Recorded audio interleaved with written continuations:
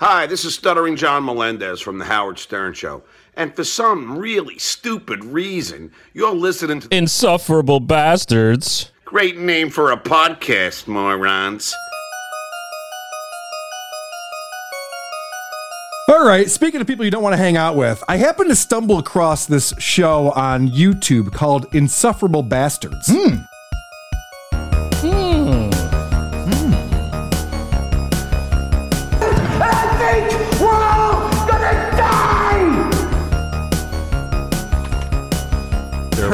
Perfectly fun. Insufferable Bastards. Those of you that are into podcasts like to listen to that kind of stuff. Hey everybody, welcome to Insufferable Bastards. Is Carlos Danger, and I'm joined by my co-host back after an extended absence, Mr. Brian Spears.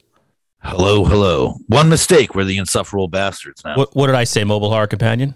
Exactly. Ah, damn it, because you know what? I'm looking at my soundboard here, and it says Mobile Horror for this. Sorry about that. I will not edit that out.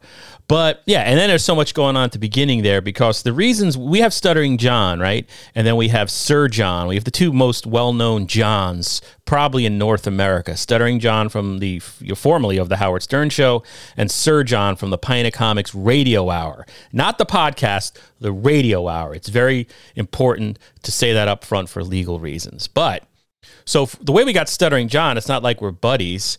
But he did a cameo for us. We paid him like $100, something like that, and he did it for when we were known as the Mobile Horror Companion. Hence, every time he says Mobile Horror Companion, I turn down his volume and I say Insufferable Bastards. And now, probably people, maybe there's one or two people out there wondering why we do that every week. That's why. And I don't think nowadays you can do promotion. Promotion, yeah. Yeah, Cameo changed the rules. You have to pay like big bucks now. And we have a bunch in the can. They all say Mobile Horror Companion. We got Debbie Rochon, Brian Posehn, aforementioned Stuttering John, maybe even a couple others. I tried to get Norm Macdonald, but he never responded. You also, I think, do you have High Pitch Eric? Yeah, High Pitch Eric from Joe. Yeah. From that. Yeah. That was the original from our former co-host Joe Greenberg. But so this is our first, I guess the last one we did was a couple of weeks ago, because I did a solo 1883 review last week. And then I think I did the Batman maybe the week before. I don't know, Brian. How you been? You've been busy, right? You're working on more I've been movies. busy. I'm working on stuff. I got a crazy schedule, and between our two schedules, it's hard to line up. Yeah, and sometimes it's just easier, like at least in the last month, it's easier just to, if I'm around, I have the equipment, I just rip out a solo episode, and sometimes it's easier and quicker to do, though more boring. So people have to take it. I'm sorry. But also, this is the time of year, like when I get busy, like May is it might as well be May right now, even though it's not even April. For all intents and purposes, it's June 1st in my world. So this is when I don't know, I'm not promising anything the next couple of weeks. Okay, John Amenta? I might skip a couple of episodes. I remember once. We also have personal lives. That's the whole other thing. You know what saying? I mean? Amenta doesn't? I feel that's a subconscious insult of John Amenta saying he doesn't have a personal life. How dare you? Where were you last night? Where was I? Where were you? I was home on the couch. Me too. You know where John Amenta was? Chilling at the Strand Theater in Seymour, Connecticut, watching Godzilla movies. He's got way more of a personal life than you and I. So I thought we would talk about three subjects real quickly in this here episode of Insufferable Bastards, formerly known as the Mobile Horror Companion, but not known as the Mobile Horror Companion anymore. We're going to talk about, first of all, Glass Eye Pix is this independent, truly independent New York City area studio, right? Is that right? A studio? Production company. A boutique. Nowadays, you would call them a boutique production company. They have a retrospective of sorts. I guess that's a right word for it. They're headed by Larry Fessenden. It's Larry Fessenden's company, right? He's been the creative guy and putting together movies, and I guess working with producers to line up financing for all these independent movies that have really made their mark, I'd say, over the last 10, 15, 20 years. Because you've got a lot. They were the breeding ground, I guess, or the spawning ground of Ty West. Ty West, who has X out right now. Jim Mickle is doing Sweet Tooth on is it Netflix? So all those guys kind of got had a run at Glass Eye. So it's been interesting, and Brian was in the mix of all that, when all these movies were being filmed, because you worked on a bunch of them, Brian does special effects makeup, right? It was you and Pete Gerner, right? Yep. And I even did a couple movies by myself. But yeah, there was a whole slew of their movies, starting with I Sell the Dead, that I was lucky enough to participate in. They're very artistically friendly, a real good group to work with. They're smart man's horror. And if anything, now I'm a little angry. Now I get bitter because it seems their movies, I wish they came out now. They were ahead of the time. I think they were definitely ahead of their time. They were A24 before it was cool to be A24. A24 has way more money than Glass Eye, but Glass Eye never let the money get in the way. And I can't speak of I'm the effects guy. I toss blood on set, but I do know they genuinely work their asses off to make good movies, and however they have to get them done. And just as the white trash part of this podcast, me being Carlos Danger, I did go with Brian one time. I was so excited. It's my one IMDb credit. I bring it up once a week to people. We went to Brooklyn, right? And this was like, I had been to Brooklyn a long time ago, before Brooklyn was hipster Brooklyn, like when Brooklyn was still kind of like Rockaway and Far Rockaway, when it was still kind of, a place, if you weren't from there, you had to be careful because you needed to know where to go and where not to go. Then I went back with Brian, right?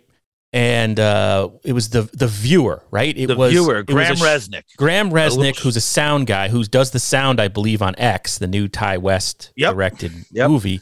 He was directing this short film called The Viewer in 3D. Now, my thing was, I thought it was going to be like Animal House. I'm like, we're heading to Brooklyn, right? What do I know about Brooklyn? It's like, this is where Zach Galifianakis hangs out on the street corner, reading poetry and smoking doobies and all that good stuff. And I thought it would be like a Lost Weekend, right? I was like, I don't know if I'm coming home, wife. Not sure. I don't even know if I was married then. It might have been. It was a long time ago. But it was the opposite. Yeah, you sit around a lot, right? Well, not only there was a hell of a lot of work. Yeah. Totally. I had never been really on a movie set, I mean, as a reporter, I kind of was, but not really.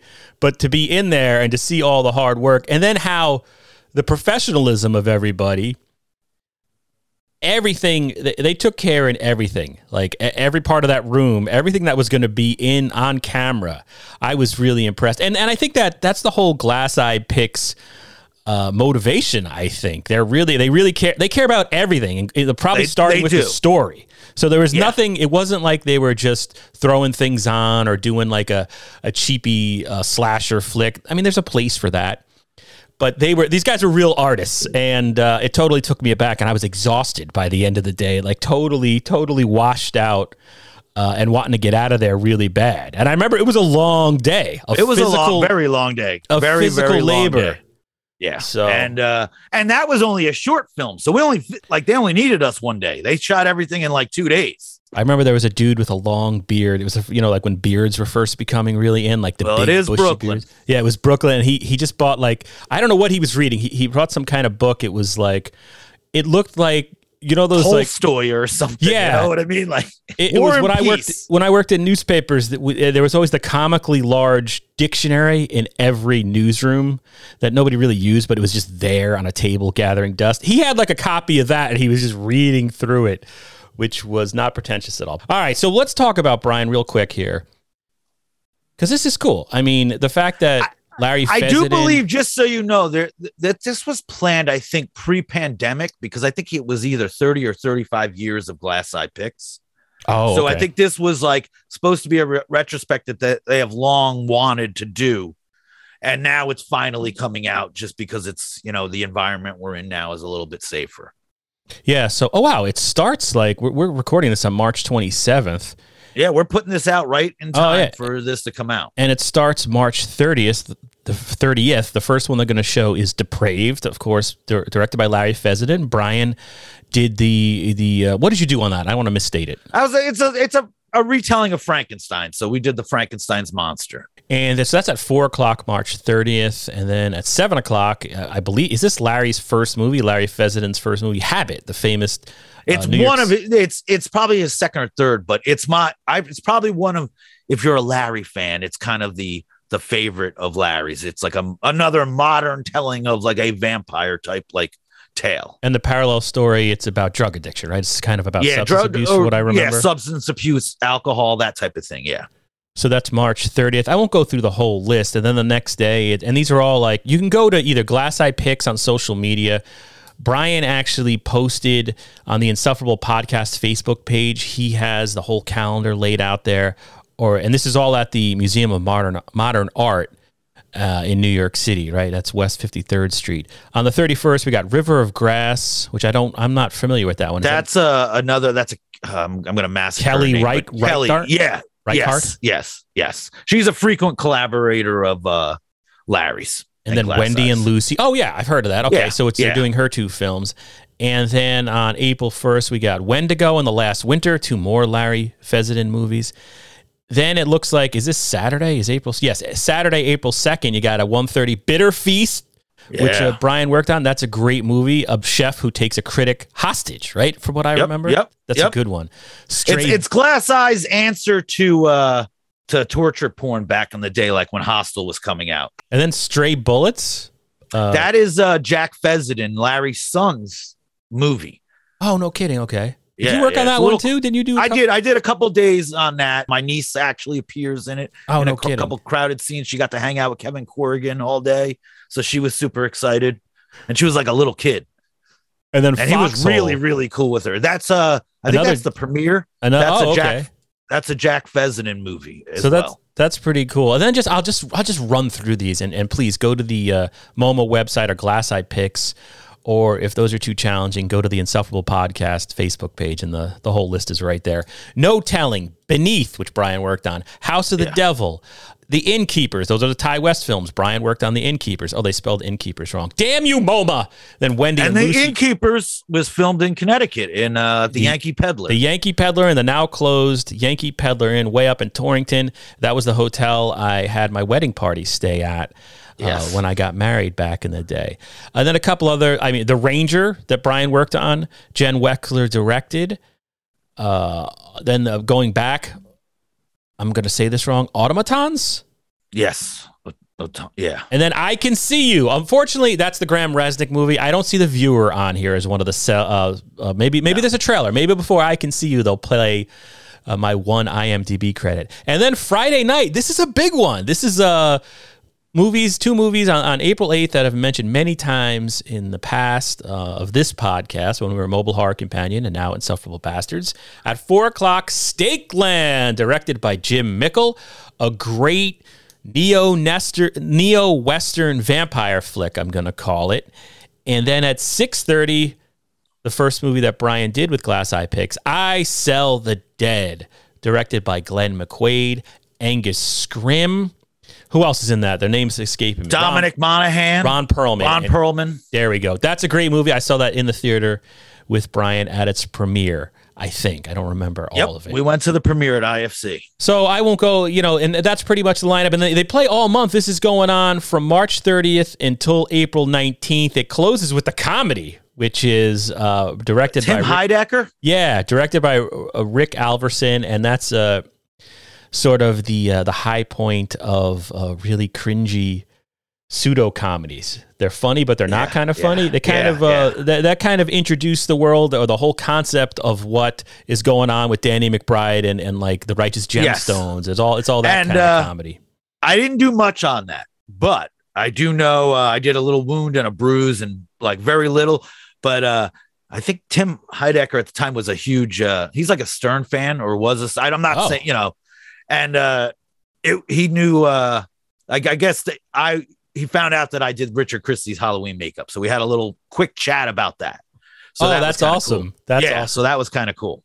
And he's, of course, from the Adult Swim. Yep. The name of his Tim and Eric, right? That's Tim and right. Eric. Yeah. This is so embarrassing. So congratulations to you, Brian, for having all those movies playing at MoMA. That is an accomplishment. It is really cool. The only I'm going to complain about, I have to complain a little bit because it would be the Insufferable Bastards. Yeah, right. I just wish they were a little bit better in time. Like 4 o'clock is really, I have a job.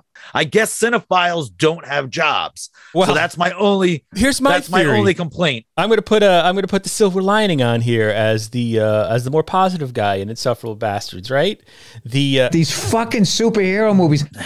I'm gonna say that, all right, so a lot of the audience for this might be college students, film students who are now, School of Visual Arts, NYU, all those, whatever else is going on in New York City. I don't know. I'm 48 years old. I live in Derby, Connecticut. I record this in my basement. But maybe this is a way to expose it to the next generation. To the younger generation, yes. To get, I agree with you. And I think I'm just more like, I just wish, because I don't live, I can't take a subway to the city.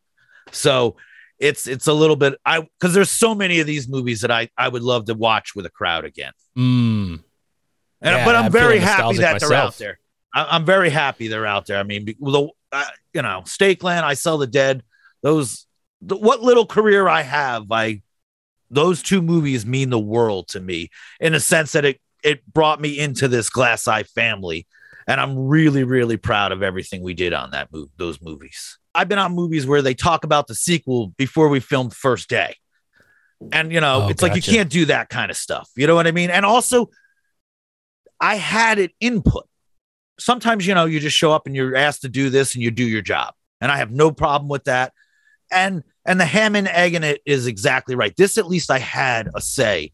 I had input. I felt like I was part of the process.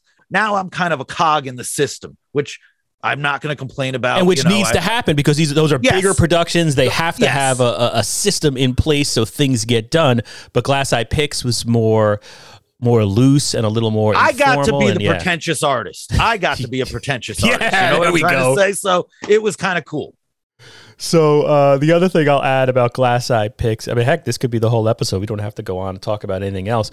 But, Brian and I have been to a cajillion horror conventions. And before horror conventions just became about waiting online for autographs. So there was a time where it wasn't about collectibles and spending all this money. And it was about community. Right. And increasing the value of your poster because you had so many people sign it. And I mean, that's all good to a point, but I just think horror conventions have just become that. But we had so much fun that time. I don't know what Glass Eye Pix was at a Fangoria show, right? They were at a couple of them. We hung out with them before I even worked with them at a New Jersey one when it was, I think, Chiller and Fango. And with Ron Perlman, right? Yeah. Ron Perlman and Glenn McQuaid were there, but we kind of we definitely knew Ron Perlman. Well, here's the thing, and maybe I'm talking out of school here. Yeah, because I remember that distinctly because it was 12 p.m. and there was only like two groups of people at the bar. It was the people Brian was with and then Glass Eye Pix. Yeah. That was, then years later you work with them and we hung out. It was like we took them back to our room and got them drinks. Our room that was in like, New York City. It was like the green room. No, I think that was Jersey. I think it was Jersey again. And we were upstairs. Yeah. Fangoria Weekend of Horrors, I think it was. Yeah. And it was fun. I guess they had there was a younger producer there who we had to get carried out. It was just great. Oh yeah. You couldn't ask. We had a lot of fun. You couldn't ask for a better time. So not only these guys, good filmmakers, and Larry Fessenden has launched the career. He's like the A24 Roger Corman. You know what I mean? Like they're instead of like starting in terrible movies, they started in really good movies. And that's the other thing. Like more good movies. I'm very, very, very lucky. Listen, I got a 3-page article, which to me was a big deal in Fangoria because of my work in Glass Eye. So I will forever be grateful to Glass Eye. And again, it's led to everything else. And people that have seen those movies. I once did a movie with Bobby Moynihan, very small, like he was an SNL cast member. And he was talking about I Sell the Dead when I was in the makeup room working on another thing. And I said, hey, you know that movie? And he's like, oh yeah, I just watched it this weekend. And it was, that's kidding. Really cool. So that's like, and again, I've worked with other makeup artists, that have said like, wow, we really loved your stuff in that. And guys that I admire. So it's been very good to me. And Larry, I've always felt like family. Yeah, like and I'm really happy. We probably could have got him on. Let's call him up. You got his number? We should have a guest. Why are we talking about this? Right? Then we could throw it in Johnny Amenta's face, Pint of Comics, who has a Patreon, by the way, which I support, and everybody should too. Go give $2 to Pint of Comics. They're doing some good stuff. Not as good as this, but all right. So that's that. That's Glass Eye Picks. So the other thing I wanted to touch upon real quick, Brian, I sent you, there's this great article. I was like growing up, and you were too, we were fans of like the movie magazines when they were like entertainment journalism was a real thing. And they would go on set in like a premiere magazine, and maybe they would detail the troubles that a certain movie was having. You know, like there was like more access. Fascinated. Yeah, I'm fascinated. Like half the bad movies I like are because of how they got made. Bonfire of the Vanities, probably the most famous. They wrote a whole book, or the author wrote a whole book about it. So you see that every once in a while, but it's, you know, now the studios and the stars just have Twitter, social media. They don't need independent journalists to go in there and possibly muck stuff up and get the messaging wrong. But every once in a while, you know, like when Paul Schrader invited somebody from the New York Times on to detail Paul Schrader, by the way, national treasure. Best thing on Facebook is also follow him on Facebook. Holy cow, is the guy. He's so good. He's so good. So you're gonna get offended, but he's so good. He's all over the place. Yeah. He might, you know, you don't know what he's gonna post at 2 a.m, but it's entertaining. But he invited a reporter in for his movie The Canyons with Lindsay Lohan and James Dean, and that was fascinating. So the Hollywood Reporter, let me see if I can bring it up here. On March 24th, I believe it was, published an article called "The Real Mission Impossible: Saying No to Tom Cruise," and it's by Kim Masters. And it's a great read. Okay, now you see that headline. Now it's impossible. This thing is like, it's like a freaking 2,000-word story. So it's impossible to get the entire context and everything that's in the story into one headline. So, and people don't get that anymore. You know what I mean? Because they'll call this clickbait. It's not clickbait, but the story really is about, you got Tom Cruise, who is the biggest star in the world, right? He is the star of stars at the moment. He can get a movie made. He can get almost unlimited funds for a movie. Yep. And you got to say he is Paramount. Like, right. That's the company they're talking about now. He's had like a 30-year career with them. Yeah, it's really fascinating. So the story is about the filming of Mission Impossible 7, which is just, I can't believe there's a Mission Impossible 7. But it's about how Tom Cruise, sort of the business, right? Tom Cruise, the brand, has collided with COVID because the movie's been delayed something like 7 times because of COVID. 8 times. I think 8 times it said in the article. Like an incredible, yeah. And then you've got, sorry, that's a sound from my computer. Sorry about that. My screen time was up 43% last week. So you got Tom Cruise, the brand, colliding with COVID, and then those two things are colliding with the fact that since COVID began, I mean, this movie sort of coincides with the beginning of COVID and the pandemic, the whole business model has essentially changed, where you've had this incredible push, the sea change to streaming. Yes, they want this to, I think the big controversy is they want the movie would be in theaters for 45 days. And Tom Cruise, he has a contract that says, no, 3 months minimum. No, 3 months minimum.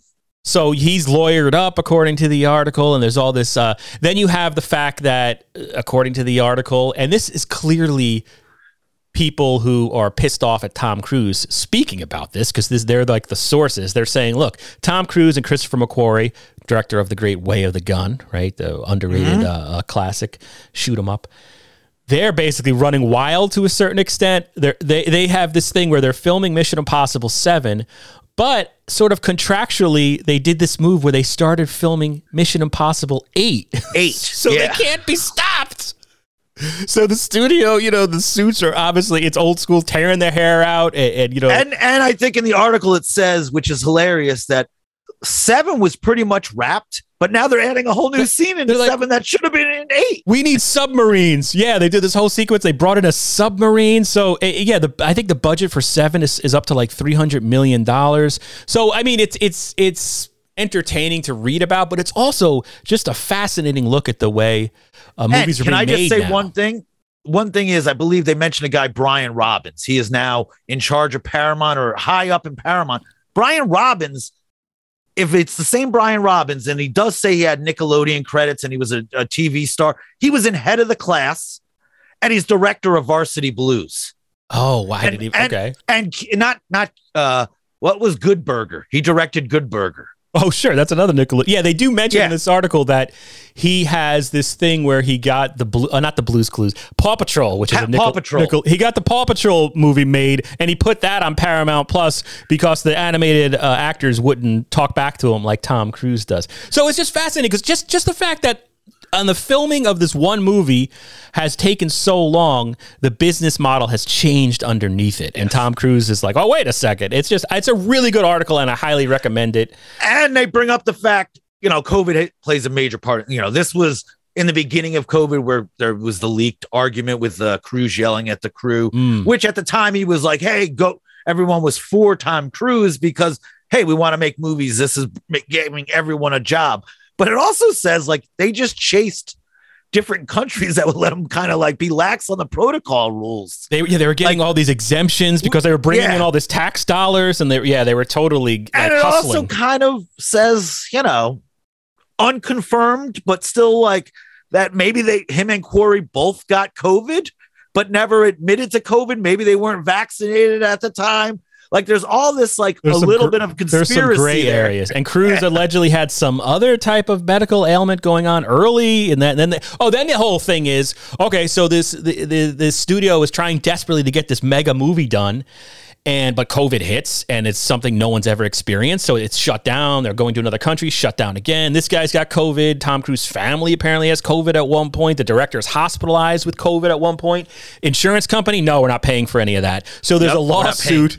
I mean, God, the money. I mean, I don't know. It's just fascinating to see this push to streaming happening so quickly. I think much faster than anybody would have anticipated, and just the amount of money involved. Like this is something that could bring down a studio. I mean, go? Yeah.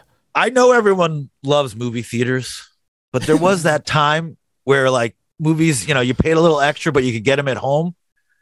And now that like even now it's hard for me to wait 45 days because I'm like, oh, come on. I wish I would watch Batman right now if I could watch. I'd pay $20 if I could watch it at home.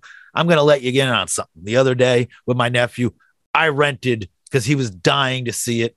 The new Spider-Man. And let me just interrupt you. That's the best. That's according to everybody. That's the best movie of 2021. Oh my God. They're so, are they all 9-year-olds in fourth grade? Because holy crap, I will say this. I will say, not to interrupt this flow of conversation, but I won't say I hated the movie because I watched it with somebody that was so excited and was talking to me that must have been on YouTube and was like, wait till you see this thing. Like his exuberance brought me into the movie, but it's a piece, come on, man. But wait, but Brian, there's 3 Spider-Men in the movie. It's from the guy from that Spider-Man, and then the guy nobody liked the Spider-Man. It made no sense. And you know what? There was that cartoon, the Morales, the Mike, whatever, the Into the Spider-Verse. Oh yeah, Miles Morales. Yeah, that movie was great. That was good. Great. Yeah. This just rips that off. It just doesn't do it as well. That's what I don't get either. That's what I don't get when the spoilers were coming out and they're like, oh my God, the Spider-Man are together. I'm like, wasn't that in that movie? Because I saw that in the theater too. And it was the same type of thing. And I totally get what you mean about how kids' exuberance can get you into that. And it's just scary though. I guess that's happening to grown men as well though. Grown men are watching the same videos. Listen, as an 8-year-olds. I know we got, in some trouble in the past. Like, because I think this was even on a couple guys when we asked for top 10 lists or their top movies of the year. And this might have been on 1 or 2 of the lists that we got when we did the best of. Yeah. Dude, it is not a best of movie. Anyone that says that, I don't know. Get your eyes checked. Listen. Your taste sucks. It's a superhero movie. I get it. It's like, it's a superhero movie. I get the nostalgic. I get some of it, but it's a kid's movie. Well, yeah, that brings me to a whole other thing. Cause like my kid has started to watch, my son, he's 11. He's starting to watch, and it sounds maybe Brock is doing the same thing. There's YouTube reviewers, YouTube movie critics, right? They're guys like in their 20s and 30s. And they specialize in reviewing like, the biggest movies of the day. Like they'll do 2 or 3 videos on Spider-Man. They're not necessarily fanboys, but they're the worst critics ever. Like they have no I don't know. Like if you ask the guy, like, what are your top 3 movies? It's like Home Alone, Back to the Future, and Spider-Man 9. And I'm just like, well, I don't know. I don't trust your taste sucks. So many people have shitty taste, but you're not allowed to say that anymore. You're not allowed to say like, it's not personal, but I think your taste sucks. And I wouldn't trust what you say about any movie because your taste sucks. You think Home Alone's the best movie? Are you kidding me? Also, I guess what else Chris bothers Stuckman, me is that's the guy's name. Chris Stuckman. I'm specifically talking about this guy named Chris Stuckman, who has like his videos get like 2 to 5 million views of freaking video. Son of a bitch. I also think, and again, I know maybe we're changing our subject now because we also discussed, maybe we'll talk about what we're watching. Yeah. The problem I have with right now is all these superhero, like, grow up.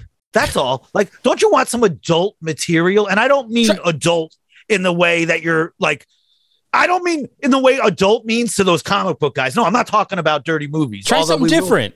Yeah. It's like, I don't want the same thing I got when I was a kid. Like, there's 19 of them at this point. There's been 19 of them in the last like 3 years. Stop it. And they're getting so fantastical. Also, that's the other thing that took me out of like a Spider-Man movie. There's that Doctor Strange guy that gets all Inception-like. Yes. And I don't get any of this fantastical aliens, other worlds. Doctor Strange makes me nuts. Doctor Strange exists. He exists. He is just a plot device so they can break any rules of their universe. Doctor Strange exists just so, we've run out of ideas, guys. What if we recycle this? What if we have a new Spider-Man? Oh, okay. Doctor Strange is the worst fictional character in the history of anything. Oh, it's driving me nuts, man, because it takes me out of the movie, and it makes also like, I thought Spider-Man, for all those guys that love and grew up on Spider-Man, I respect you in a way. But wasn't Spider-Man about like a kid in Queens dealing with life? It was a metaphor, and he's a superhero, like, but he's dealing with normal problems. Like, wasn't that the fascination with Marvel, that it was grounded in reality? From what I was always told as a kid, you got to read this because it's about this, but it's really grounded in reality. Well, now nothing's in reality. I don't understand how buildings move. It literally turned into Inception in the middle of the movie. You're better off just playing a video game. The video games are much more entertaining. They're interactive. You get to be Spider-Man. If your whole boyhood fantasy, infantile brain thing is just to be Spider-Man, just play the video game. Spare us these movies. They're so repetitive. When I went and saw The Batman with my son, one of the previews was for Sam Raimi's Doctor Strange in the Madhouse Multiverse, Mamama, whatever the heck it is. And I don't know, the movie looked completely interchangeable with the last 19 Marvel movies. I don't understand what I'm supposed to. How are you getting excited for this? I don't get that.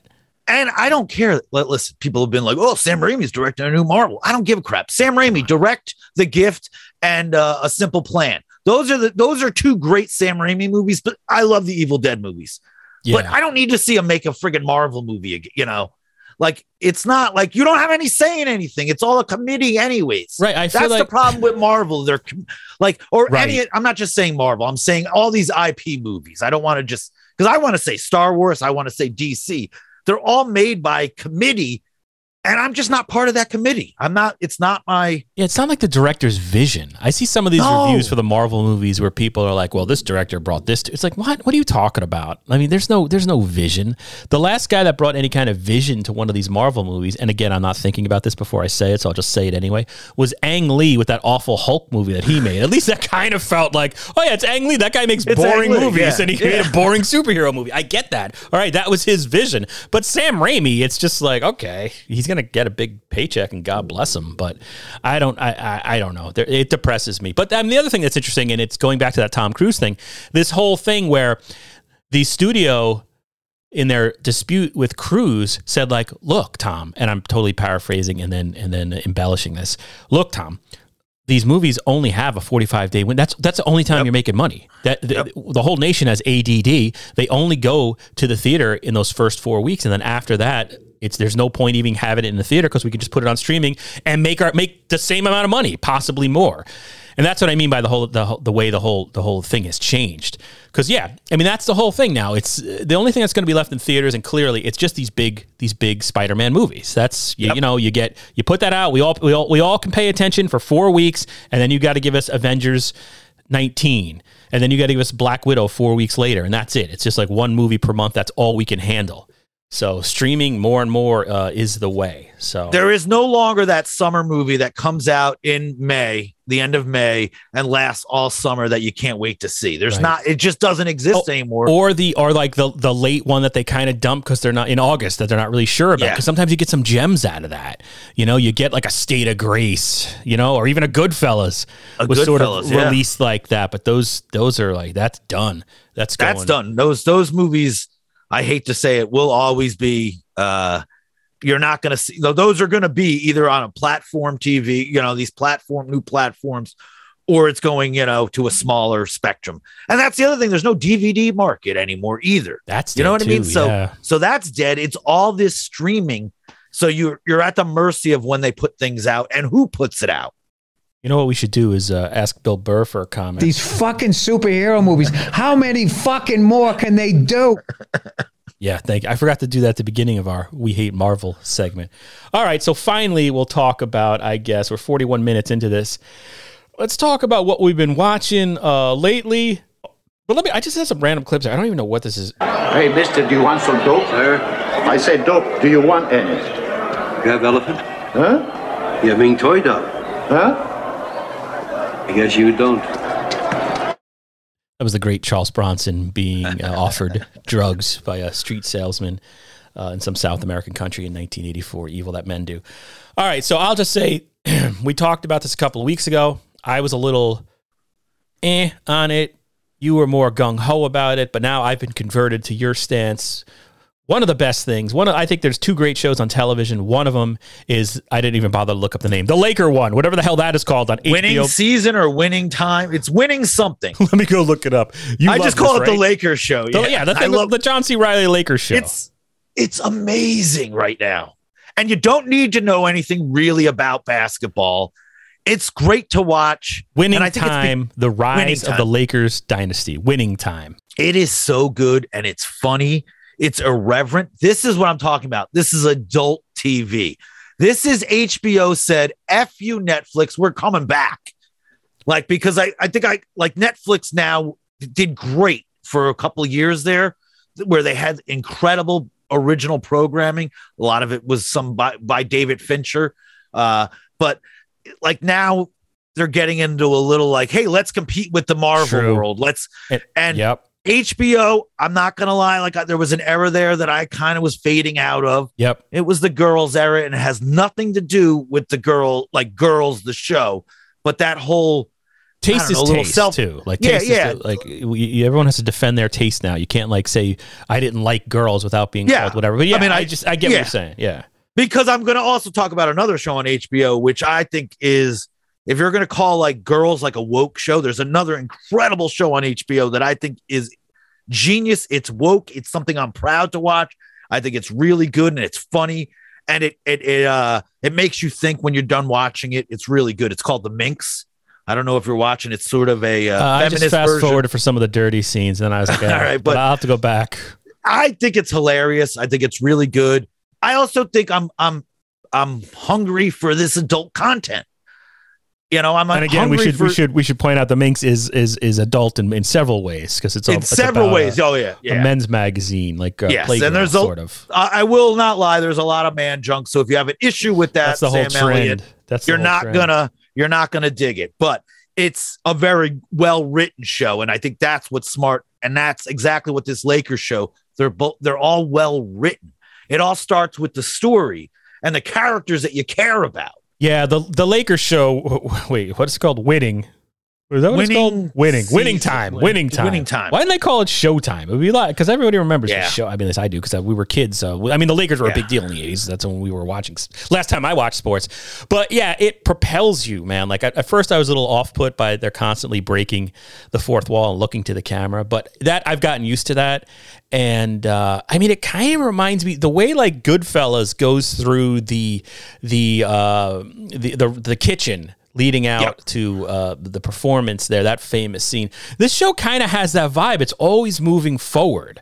I don't mean literally camera movement, but I just mean it's got a good story. It's telling it really well. All the performances are great. I mean, there's a guy portraying Magic Johnson. If that guy doesn't get every Emmy there is, he's portraying one of the most well-known basketball players of all time, and he is completely believable. You completely believe it, because so many times when it's somebody that famous, it just, the biopic comes across as cheesy, because it's like, oh, yeah, I remember this guy. Or they almost parody. Yeah, you know what I mean? Like, they'll throw on some stupid makeup to make him look like that. But this is just, everything works. John C. Reilly is great. He's funny. Holy he's desperate. cow, is he good? He is so good in this. And I am completely shocked by Jason Clarke as Jerry West. Jerry West. Jason Clarke's a great actor. He's been sort of like this. He's one of our great character actors, right? He's just and never given a role. Never. I think this is his strongest role to date, in the sense that, like, I've never seen him in anything. Like, we always knew he was a good actor, and he's done a lot of stuff, and he's been in a lot of franchise stuff, a lot of IP stuff even. But he was in this TV show called Brotherhood. It was a Showtime show about a Rhode Island mob-connected family. But if anything, he is so good in this. Also, I thought he kind of lost it, but last week's episode, Adrian Brody is a surprise to me. Adrian Brody shows up as Pat Riley again. If you're our age, we're 48. Like, Pat Riley is ingrained in your brain. Yes. If you were alive in the 80s. And yeah, I was kind of like, oh, I know this, and it's working, and that's just, I guess, a testament to his acting and I guess the script. Everything about the show is great. You should definitely watch it. Quincy Isaiah is the guy who plays Magic Johnson. He's great, and I never thought I would be so enthralled by freaking Jerry West. And I had no idea about any of the I don't know any of the backstory of any of this, but because in your mind, they are saying in the sports circle, they're saying that Jerry West wasn't this angry and wasn't throwing things around, that this is all for dramatic effect. And they're actually saying the guy that wrote the book, From Mayapack, an area Jeff by Pearlman, me, that his book is factual, that this show, they've taken some liberties, but still it's entertaining. But they did say Jerry West wasn't like this crazy throwing stuff all around the room. So that's the one because I've watched a bunch of sports shows like the Rich Eisen show and some other things about this show. Because again, what's so good about a TV show like this, or it's because it's making me go out and look other things up later on. And that's what I love about, like, I'm not doing that with Marvel. Exactly. I did the same thing. I'm not doing that with Star Wars. I'm doing that with this stuff to see, like, where is this? I even looked up on that show, The Minx, because I was like, was this a real magazine that I didn't know about? Like, but no, it's based on Playgirl. But like, I had to look things up. Like, it's causing me to get more into it. And again, this Lakers thing, I am so like, I can't wait. Like at 9:00, it's going to show up. I'm like, I've been watching the episodes twice. That's how much I love it. Yeah, that's good. Yeah, I agree. The same thing. And I also started to look up Jerry West a little bit. Like, I never realized, and I guess he did say at some point, I had problems with depression and stuff like that. He said as much as like an old school athlete will say about mental health, because back in those days, of course, that was a total weakness and you would never do that. So it's a great show. Everybody should be watching that. Yes. Turn off Spider-Man. Just give up on your comic books for one afternoon, people, please.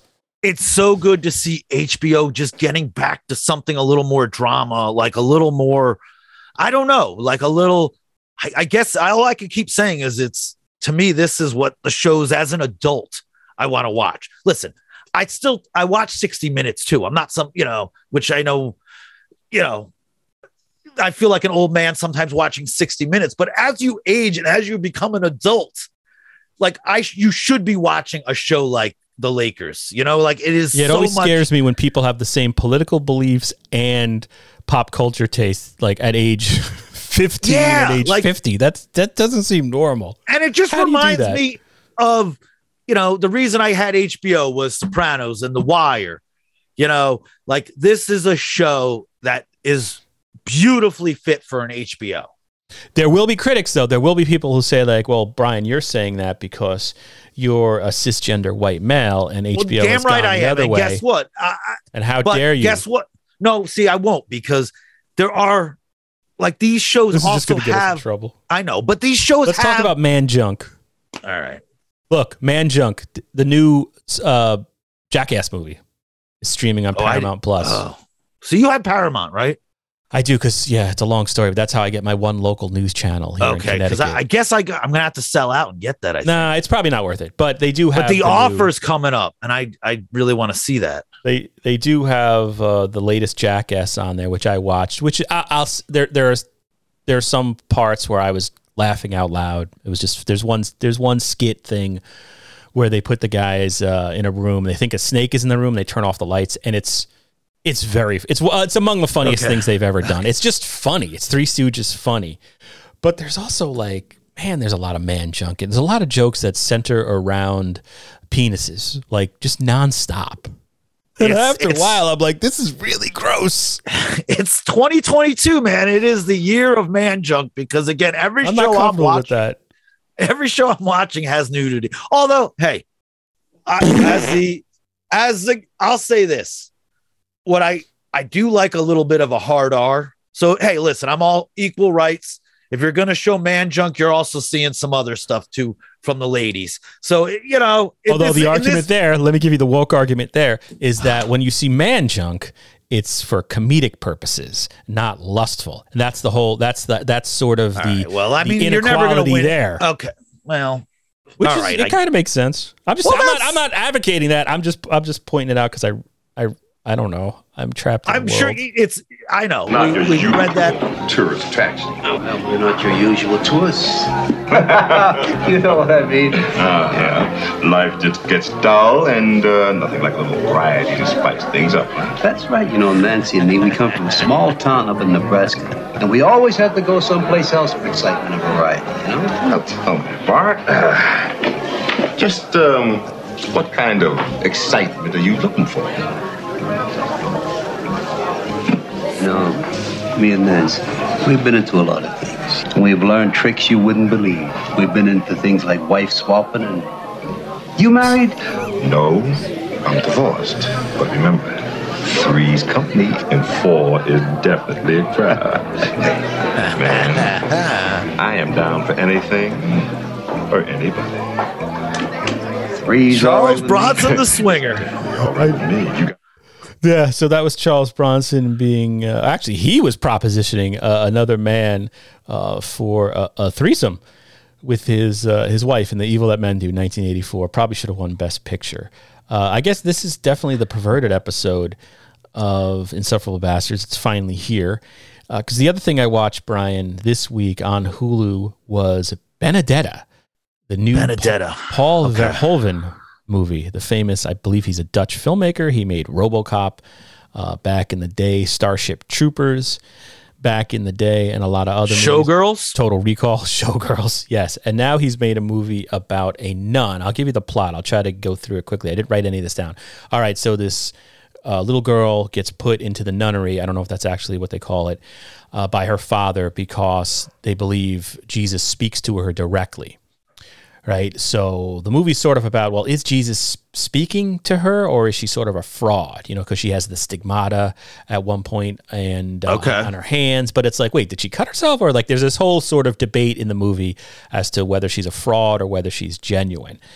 And then she has, as she grows older, obviously, into a young woman, she has an affair with a girl who was brought in, like a peasant girl who was just kind of, her father's molesting her, the whole family's molesting her, and the nuns take her in. So they have this fair, this explicit and sort of in your face. The whole movie, I'll say that this whole movie is in your face. Okay.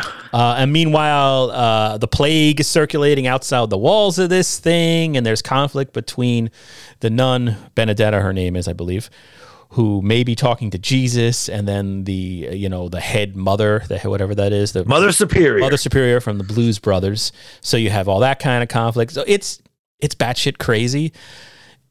I mean, I don't know anybody. It reminded me, and I put this on Twitter. It reminded me of when Joe Bob Briggs back in the day would host on the movie channel his the drive-in that he did originally on that, or Cinemax, when they would suddenly they would throw in 1 week it would be Hard Ticket to Hawaii on Cinemax, and then the next week it would be a random Ken Russell Okay. So it sort of has that sort of cheesy. It's softcore pornography, but it's art. It's somehow It's art, yeah. So I felt a little perverted watching it. So anyway, that's The erotic, is it the erotic thriller now? It's you know. Well, it's not. There's nothing really thrilling or particularly erotic about it. It's just Paul Verhoeven. He's just a weird dude, and it's a weird. Because movie. I watched. All right, here we go.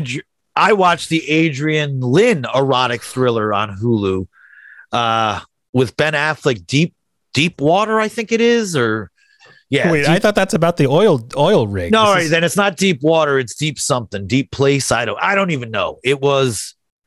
I'm going to look it up as you try. I know what you're talking about.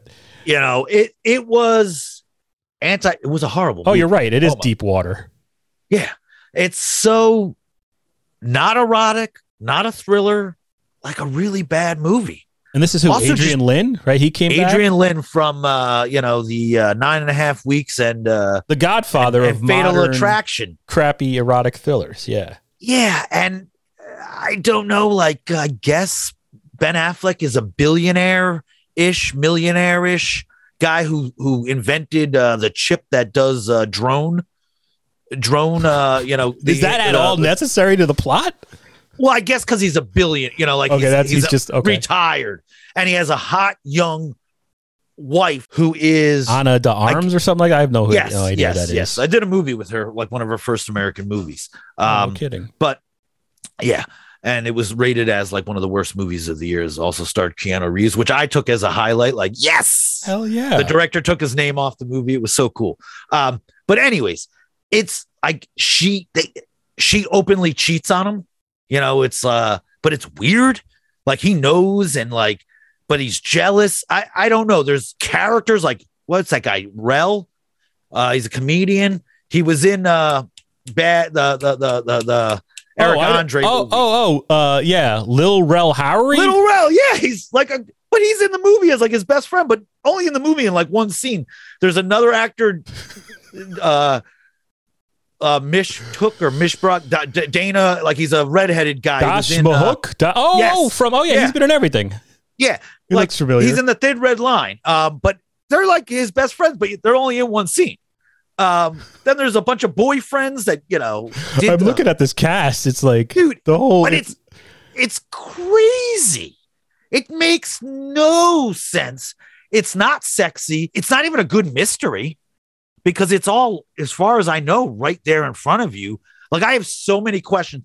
There's a little daughter. The movie ends with the little daughter singing a song in the backseat of a car, which I'm like, what the hell does this even have to do with the freaking movie? I don't know. From what I heard was this movie kind of like, I think it definitely got pulled from theatrical. And then it just dumped on Hulu.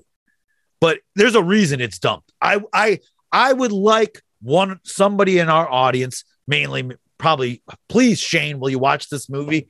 Because he seems to be and tell me what it means and tell me what I missed. It is horrible. Shane's watching. We should have had Shane on here because he's watching a ton of movies, like in terms of what we're watching. Yeah. Shane French is a artist friend of ours who's been on the podcast once or twice before. What about what was it? Gone Girl. Ben Affleck did his erotic thriller, Gone Girl, which I think is an incredible David Fincher movie. Ben Affleck is getting dangerously close to becoming the Bruce Willis. Just he's got another couple of years, and then it's going to be Ben Affleck as Bruce Willis as or a John lineman. Travolta. Like he has his electrical highs. things. Oh God, dude, it's so bad. And again, even the eroticism isn't like, it's a very tame eroticism. Just getting back to that guy, Lil, what's his name? Little Rel. Yeah, Rel. He's carving out a real interesting career. It seems like he's doing so many movies, he doesn't have time to finish one movie because he's in Free Guy, the most underwritten performance where he's Ryan Reynolds' buddy in the video game world, but he's barely a character. It seems like they had another one of these things where we have one day with this dude, then he's got to go do a Ben Affleck thriller, and then after that he's going to be a seventh build in a Judd Apatow movie. So I don't know. And like when I say it's all evidence of the Illuminati, according to Twitter, I'm totally getting sucked in by the conspiracy theorists on the Insufferable Bastard Twitter feed, where Zendaya is part of the Illuminati. They're just forcing Lil Rel and Zendaya on us. They just came out of nowhere, and now they're everywhere. You can't escape them. Zendaya bugs me. Yeah, yeah. Oh, you know what I want to say, Brian? Here's one thing. I got into a fight, actually, a public fight on my personal Twitter, which is embarrassing. It's better. I like getting into a fight if I'm under the Insufferable Bastards brand. Okay. Because then I could always say, oh, that was Brian, if anything ever happens. But, all right. So there's this movie called Jackie Brown. Oh, yeah. All right. Yeah. So, and I put this on Twitter. I just asked the question, who is the star of Jackie Brown?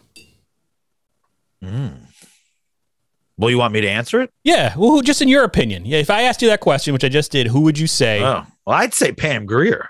Pam Grier. What if you had okay, Pam, you can't say Pam Grier. Who would you say after that? Robert Forster. How about after that? No, you can't. You can't say who's the star of Jackie Brown. You can't say Pam Grier or Robert Forster. And then I'll go into my fight. Sam Jackson? Yeah, okay, so there was this headline the other day. I got to find it. It was from The Playlist, which has become like just a sort of, I mean, they must be struggling for money because all their posts now, The Playlist is just, here's the ending of The Mist explained. If you didn't get The Mist ending, here it is explained in this clickbaity. Okay. Yeah, they're just kind of circling the drain. It used to be kind of a good site. But they had a headline. I'm not going to be able to find it now because they just post so much. They had a headline saying how Quentin Tarantino got Michael Keaton to star in Jackie Brown. What? How they got, how Quentin Tarantino. I think I saw this headline. I didn't read because I'm like, he's not. So I just went on there and I don't know why, we should all just get off social media. It's destroying democracy. It's tearing apart families. It tore apart. Like I had two friends. I lost one of them. Primarily because of social media. But I put in the comment thread, I just put the word, here it is. I finally found it. I just said star with a question mark. The headline was how Quentin Tarantino convinced Michael Keaton to star in Jackie Brown. And he's in 2 scenes. Well, yeah. Maybe 3. Right. So I was just like, I just took exception with the use of the word star in the context of that headline. Nothing against Michael Keaton. When we talked about, you sang the praises of Dopesick before anybody. Then I went and saw it and we were all like, Dopesick, Dopesick, Dopesick. Michael Keaton gives the best performance anywhere in the show Dopesick. But like these random people like get on there and the things they said were they just blew my mind. Or maybe the guy erased it all. Also, what was the other movie? It was Out of Sight, right? He's the same character as in Out of Sight. I forgot about that. Yeah, the Elmore Leonard stuff. Because it's just an Elmore Leonard character. He's a cameo in Jackie Brown. Right. He's fifth billed in the movie. Like my point was the headline could have said, and in Slash Film when they posted this to Facebook, right? They had a link to their article and the headline, the erroneous headline, was displayed, but in their own description of the article, the website itself said Quentin Tarantino had to fight an uphill battle when it came to convincing Michael Keaton to join Jackie Brown. And I was like, join, to be in. You could use 100 other phrasings aside from star, because he's not the star. He's fifth billed. By definition, he's not the star of Jackie Brown. And I'll be honest, dude, he's probably only fifth billed because of his name. He's a name. Exactly. All right, so we're on the same thing. This guy, should I say? All right, well, Bill Vela, Vela. That's how you phrase it. You wouldn't say guest starring unless it's a television role. Actors star in movies. You must be new. This is a guy now insulting me. No, see, that's not true because they've done that. You could say he's a supporting cast member. He's like, give it up. You tried to hate on Keaton, didn't take. He starred in Jackie Brown along with Forster, Grier, De Niro, Fonda, and Jackson. And I'm just, so then I just started to say like, oh yes, and the other star of Jackie Brown is of course Chris Tucker. Name the star of True Romance. Yeah. Val Kilmer. Who starred in Pulp Fiction? Kathy Griffin. Let's talk about Once Upon a Time in Hollywood and its star, Lena Dunham. Like there was here's another argument. Reservoir Dogs starring Edward Bunker. I mean, you could say Robert Forster or Pam Grier. I'm totally fine with that if either of those two were in that. But just in terms of accuracy of a headline, it's completely wrong, and it just blew my mind that somebody, and this is like one or two people, were just like defending it. Like, come on, where's the logic there? Anyway, I just wanted to get my revenge on that dude by blasting him on my podcast that 16 people listen to. Treasure to me. I love Judge Dredd. I absolutely love Judge Dredd. So I guess that's that. Anything else you wanted to add, Brian? I'm sorry, I went on a rant there at the end. No, that's it. Like, I'm anxiously looking forward to the new episode tonight for the Lakers, and I'm just looking for something other than what I've been watching. These fucking superhero movies. All right, so with that, and I won't be watching the Oscars. How's that? Because I haven't seen any movie. You know, I saw Licorice Pizza. I want to see that. Yeah, I mean, I saw Dune. I thought Dune was a movie. It was entertaining. It wasn't a whole movie. It was half a movie. But I've seen nothing. And I'm at the point where, God bless the Oscars, I just don't care. I mean, I think it's cool. I saw some headlines saying like Samuel L. Jackson got an honorary thing and Denzel Washington was very excited. I thought that was heartwarming. You know, the whole controversy about what's getting put on. I mean, who cares? Well, it bothers me because the category that would be my job is no longer televised. And I'm like, screw the Oscars. Yeah, I have just no interest. I mean, for years now, I stopped watching. I agree with you. Yeah. They're never, in my opinion, they're never the best movies. I mean, it's just, you know. Anyway, all right. So that's that. That's our Oscar telecast. It's our perverted Oscar telecast. So I don't know when we'll see you again. We're going to try to record next week. I'm going to edit this. I'm going to release this unedited. And I guess we'll see you when we see you. Goodbye. Later.